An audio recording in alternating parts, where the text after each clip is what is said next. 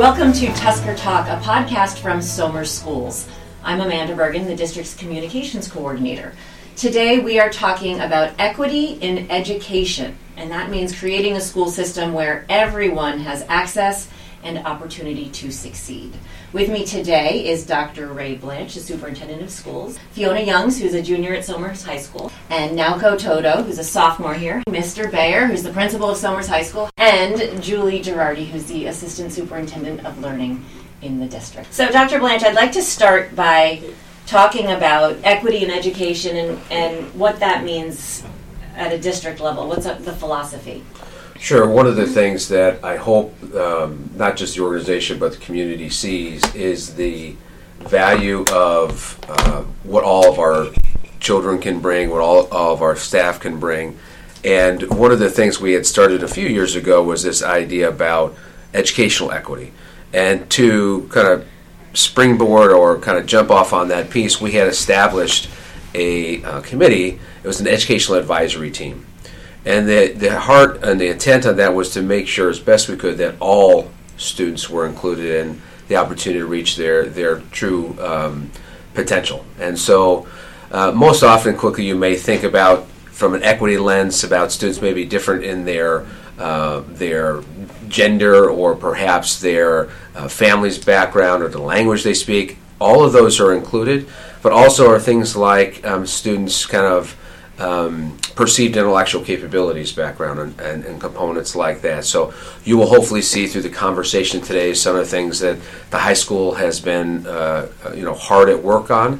For example, like our embedded honors program. How does that break down barriers for all students so they can access the educational values in there? So one of the key pieces on the work out of this equity advisory team is to think about how do we as a school district kind of three prongs that we're looking at is our curriculum, our learning activities, are those reflective of the diversity of our school district?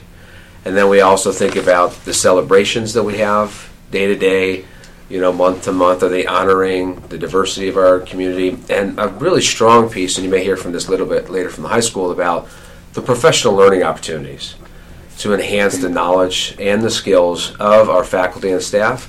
And then, frankly, as we've started working with some of our students on the equity advisory team, it's been very clear how we can help all of us just do a better job of ensuring this educational equity piece across our schools. So it clearly ties into the value. If you look at our district value statements, identified value statements, the one of learning from and collaborating with individuals from the diverse backgrounds as this really mutual respect, self-reflection, and flexible thinking. And we want to create this open dialogue. We had a kind of a consultant income from the recommendation of a couple of our teachers, actually out of middle school, had gained exposure to this person, and looking at the school district from kind of an outside in lens, and just looking, are we as an organization setting up systems that support all children, or are there some things that we don't even recognize that we are getting in ourselves and getting in our way? And one of those that we saw ahead of time was this idea about educational equity and the idea of intellectual bias. It felt like we had some of this going. Example would what does that mean? Yeah, an example would be if you think about our children, maybe our kids can speak a little bit too. We talked a little bit before at one of our meetings, or a few of those, where if I'm coming into the high school, let's say at ninth grade, a big pressure point that a student coming out of ninth grade may feel is, oh, am I, quote unquote, an honor student?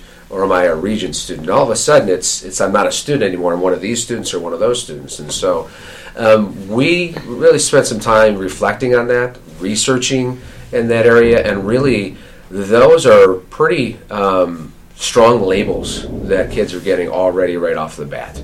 So commend Mark, Mr. Bayer, and his team here.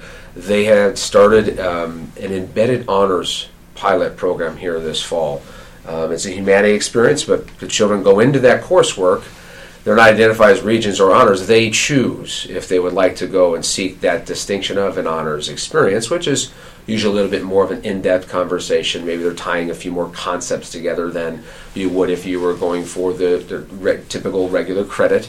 And the students have an option there. If they can try to reach for that, and if they reach for that, great, they can get that little added weight at the end of there, the honors distinction. If not, then they can go ahead and get their regular weight for that grade. They don't have to change classes or anything like that. So it really is student-centered, and it's about the student voice and choice there. You bring up an interesting point there, and girls, I'd like you to speak to that. What is that like coming into, Dr. Blanche talked about coming in and immediately needing to define yourself as a Regents student or an honor student. Do you feel that that's an issue that you were confronted with or you saw students confronted with? Can you talk a little bit about that? I have not taken my first honors class until this year, junior year, because I didn't want it to be too hard for me, and I was worried more about my grades than whether or not I was going to really enjoy the class. So I took all Regents classes freshman and sophomore year, and I really liked history. So this year I took my first honors history class, and it's been an amazing experience, but it's just the pressure of trying to pick, do I want a really good grade or do I want to go into something I'm going to really enjoy? So I found that was hard for me.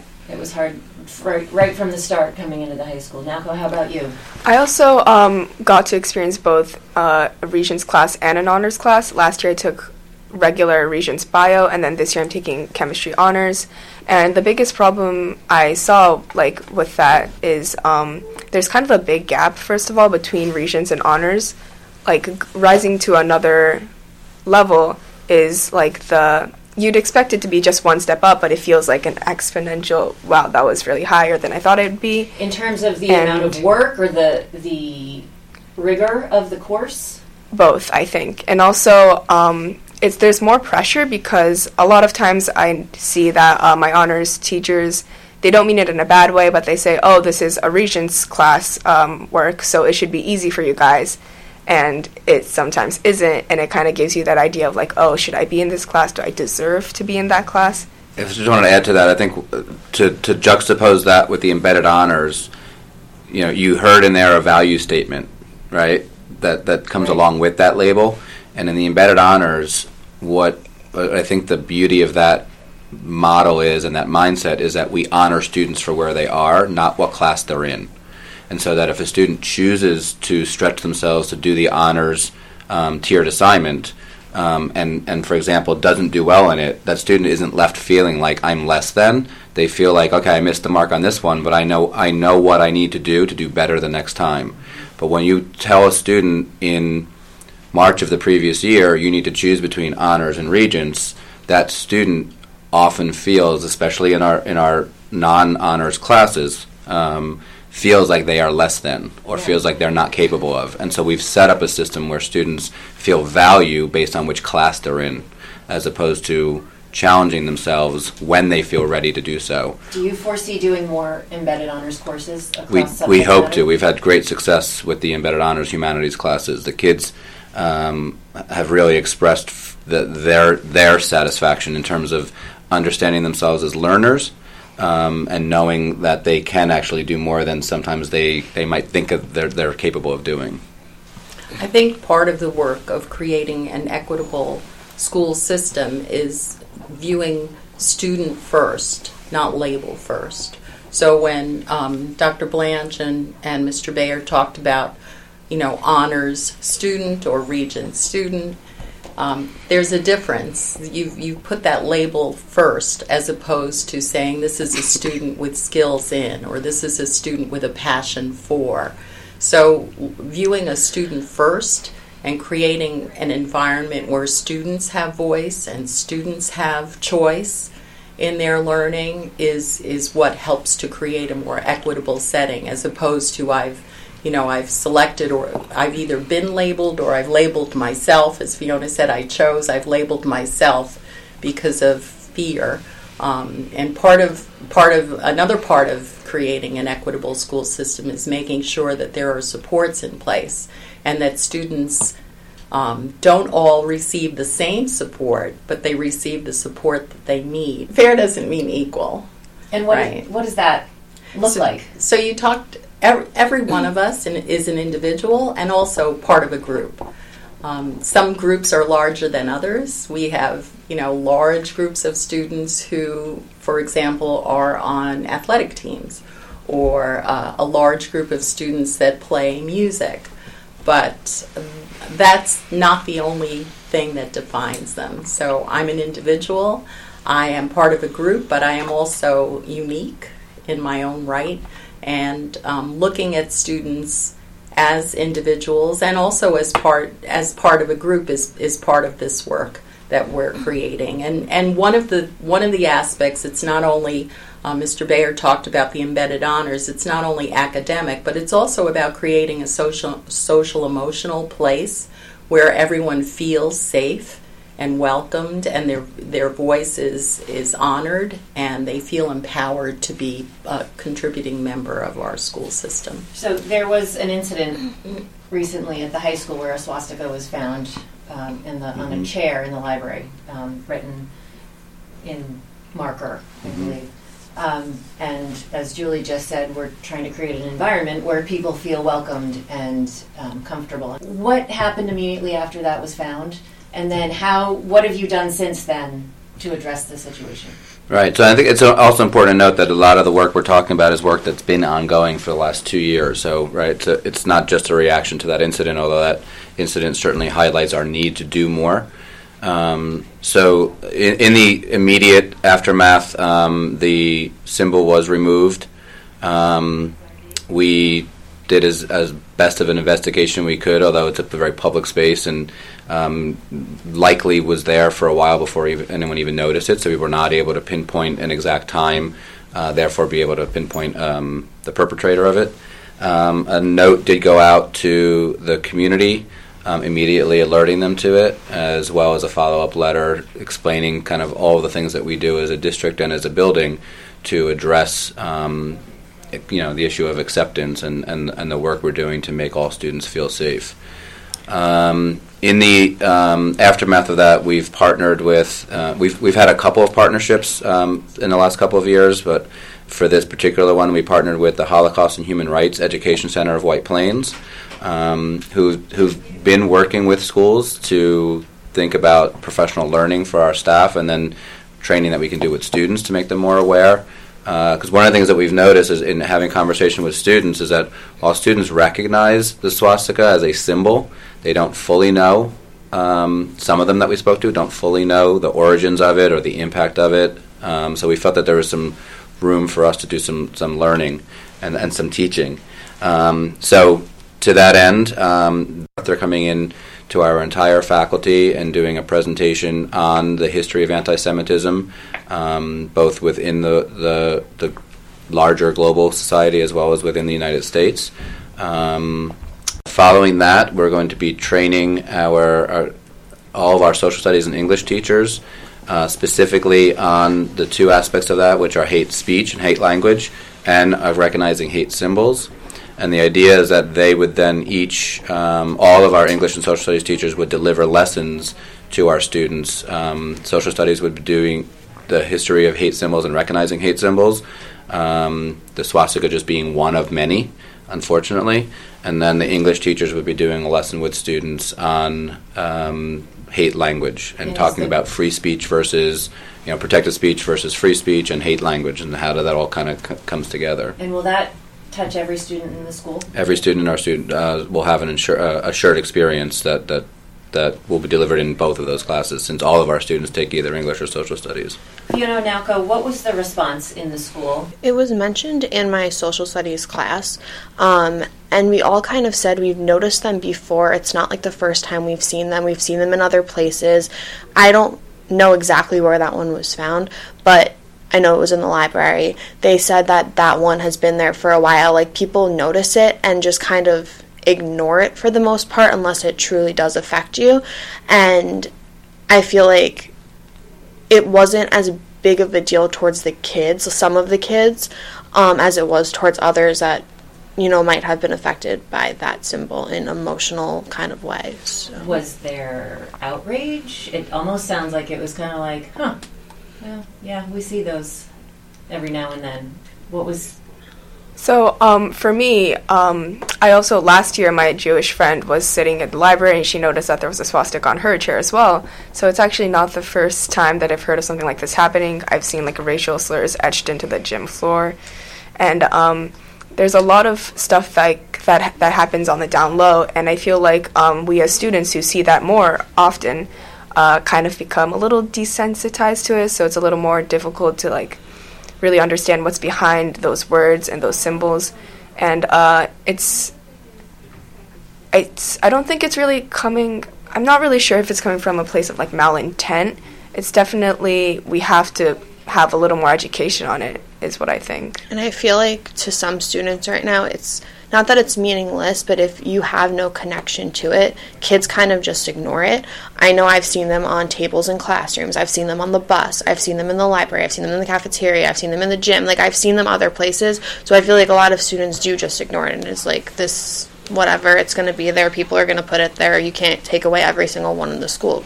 But it's really unfortunate that it does affect so many other people.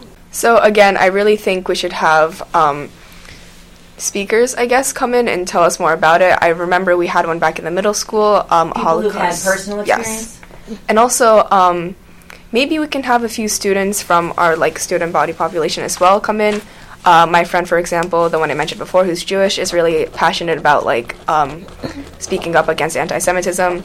And I feel like if we have someone we know, someone we're more close to, it's easier to empathize with those problems and the issues we're dealing with now. And I think it is a big part that students play, that students need to kind of have a voice, not just amongst other students, but we're lucky enough to be on this kind of team to give our opinions on what we see every day. And I think it's important that kids have that voice, that opportunity to say something towards even just each other, just saying, hey, why are you doing that? Why is this being done? I don't appreciate it. You don't appreciate it.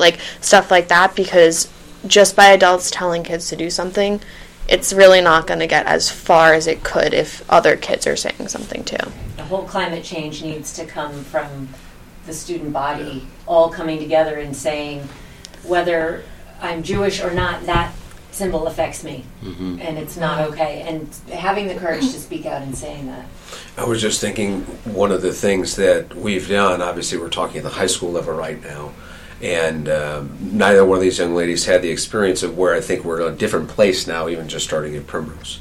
The team has kind of adopted what are identified as these social justice standards, and there's 4 big buckets that we're working, this idea about identity and diversity, action, and justice. And so our youngest children, starting over at kindergarten now, are being exposed to a guaranteed experience that these words, these ideas are part of their vernacular, are part of their experiences, are part of their discussions. Every morning, each one of our elementary schools starts with a morning meeting. What that is establishing a local community. And so most often they'll be able to go ahead and talk about some of these items, and they often do it through literature. And so they may be reading a text on some difficult conversation, but quite frankly, it often seems more difficult for our adults and our older folks than the youngest children, because, like you said, it has to be a way of being. It's not going to be a visit or two. Those are very helpful. Those are reinforcers and strong ones, but how does it become a way of being? And like Nalco was saying before, when you see it, you got to say something. And so I think that's the part that hopefully out of this, in the district's response and the school's response and what we've been doing, we'll clearly empower all of our children saying, you know what, it's not okay here. It's just not okay. And let's talk about that. And I think where, I don't remember which one of you said it before, was speaking about not necessarily a malintent piece. I'm viewing it as a lack of understanding and a lack of education. So we need to do it more consistently, earlier, and clearer, so our children really get that education and understanding there. And I would have to say right now, unfortunately, in our society, and you will look at this information that is gathered from a national, state level, these types of incidents are clearly on the rise over these last couple of years. And I would say the reality is we started this work a couple of years ago in earnest, in an anticipation, unfortunately, that we were seeing this marketed movement. So it may happen other places, we may see that, but what we'd like to do is, like these two young ladies here, we feel that if these folks in our school, we're focusing on 3,000 kids, they go out to their communities, and now they become, kind of beacons of light out there that can show how do you make sure that everybody is accepted for all the differences they bring to any relationship. And have the courage to speak up. Yes. Which is really hard. Fiona? I feel like it really does start with feeling comfortable. Sometimes in this school, particularly, I know it is very hard to feel comfortable or feel like you can say something to maybe even administration. I know people that have trouble with that, or other teachers or other students just saying something in general. So I feel like feeling comfortable in the school, feeling like I can go to school every day and, you know, be my fullest self, that's a huge part of this, because if I don't feel that way, I'm not going to say anything. I'm not going to go, if I have a problem, to administration, or I won't go to a teacher, I won't go to another student because I don't feel comfortable or feel like something is going to get done. So I feel like that's a big part of starting off. And that's part of that social emotional climate that we're creating, we're hoping to create. And as Dr. Blanche mentioned, at the elementary schools, you hear about things like bucket fillers and upstander, be an upstander versus a bystander.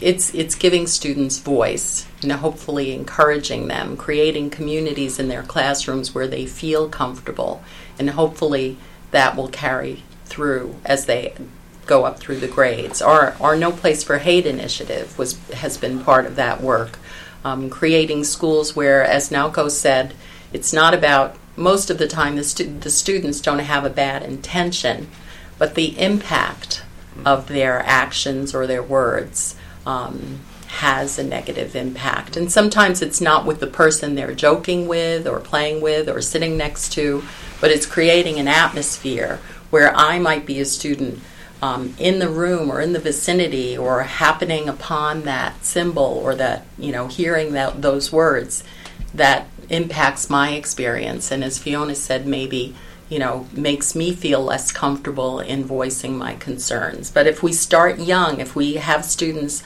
understand what it means to be a bucket filler, you know, filling someone's bucket, making someone feel happy and accepted, as opposed to taking away, pulling away from who they are.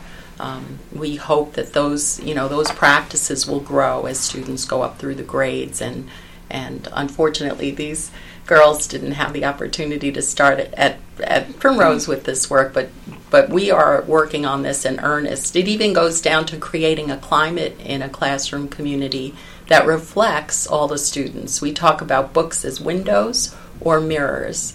Some of the books we have in our classrooms are mirrors of who we are, of who is in the classroom, but others represent mirrors or give us windows as opposed to mirrors into the lives of other people and the experiences of other people, so that we develop empathy. Empathy is the key here in developing an equitable environment. Mr. Bear, I'm going to let you have the last word. And we've talked a lot about all the work the district is doing with younger kids, but we're certainly not leaving the high school kids in the dust and saying, oh, too late for you. Mm-hmm. So I'm going to let you have the last word on what the high school is doing and your vision for how to educate and make this a climate where everybody feels accepted. Yeah, I think it's, I'm reflecting a little bit on what Fiona said, because it's hurtful to hear that. I appreciate the honesty behind it, but because I think that's a goal that we all have as educators, right, which is to have students feel comfortable. We know that learning doesn't happen unless students feel comfortable, right? Safety and feeling comfortable to be yourself is one of the most basic needs in order to thrive.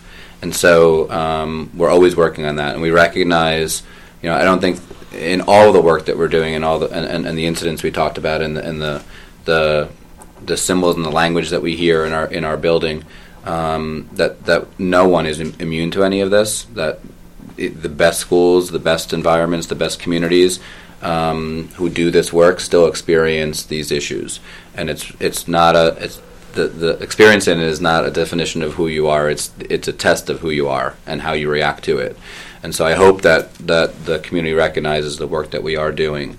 So going back for years now, our social studies classes teach a whole unit on human rights violations throughout the world, and our students engage in a pretty lengthy, authentic project where after they study all the different human rights violations, and sadly there are a lot of them throughout the world, both historically as well as modern day, the students investigate one of those options of their own to go into greater detail and to create a project around that. I know at our middle school, for example, they also do a social action project where the students look at lots of different social issues, plaguing society. So lack of clean water in underdeveloped nations, or even things like recycling and the use of plastic and what that's done to our environment. And then they create a social action project. So there's lots of work that we are doing. This isn't a one and done. It's not something that is easily, here's the problem, let's put a Band-Aid on it and move on. This is something that we're dealing with students, with human beings, and these are issues that we constantly raise and get students to think about in order to get better.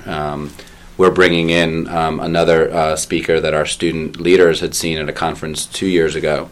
His name is Dr. Omekongu Dibinga. He's a professor at American University who's a diversity educator, and he talks about how to make schools safe and how to be an upstander versus a bystander. And so this work is ongoing, and as Julie said, we're doing it in earnest, and have been doing it in earnest, even if the elementary schools are a place where that's starting now. Our students have always been exposed to this kind of work.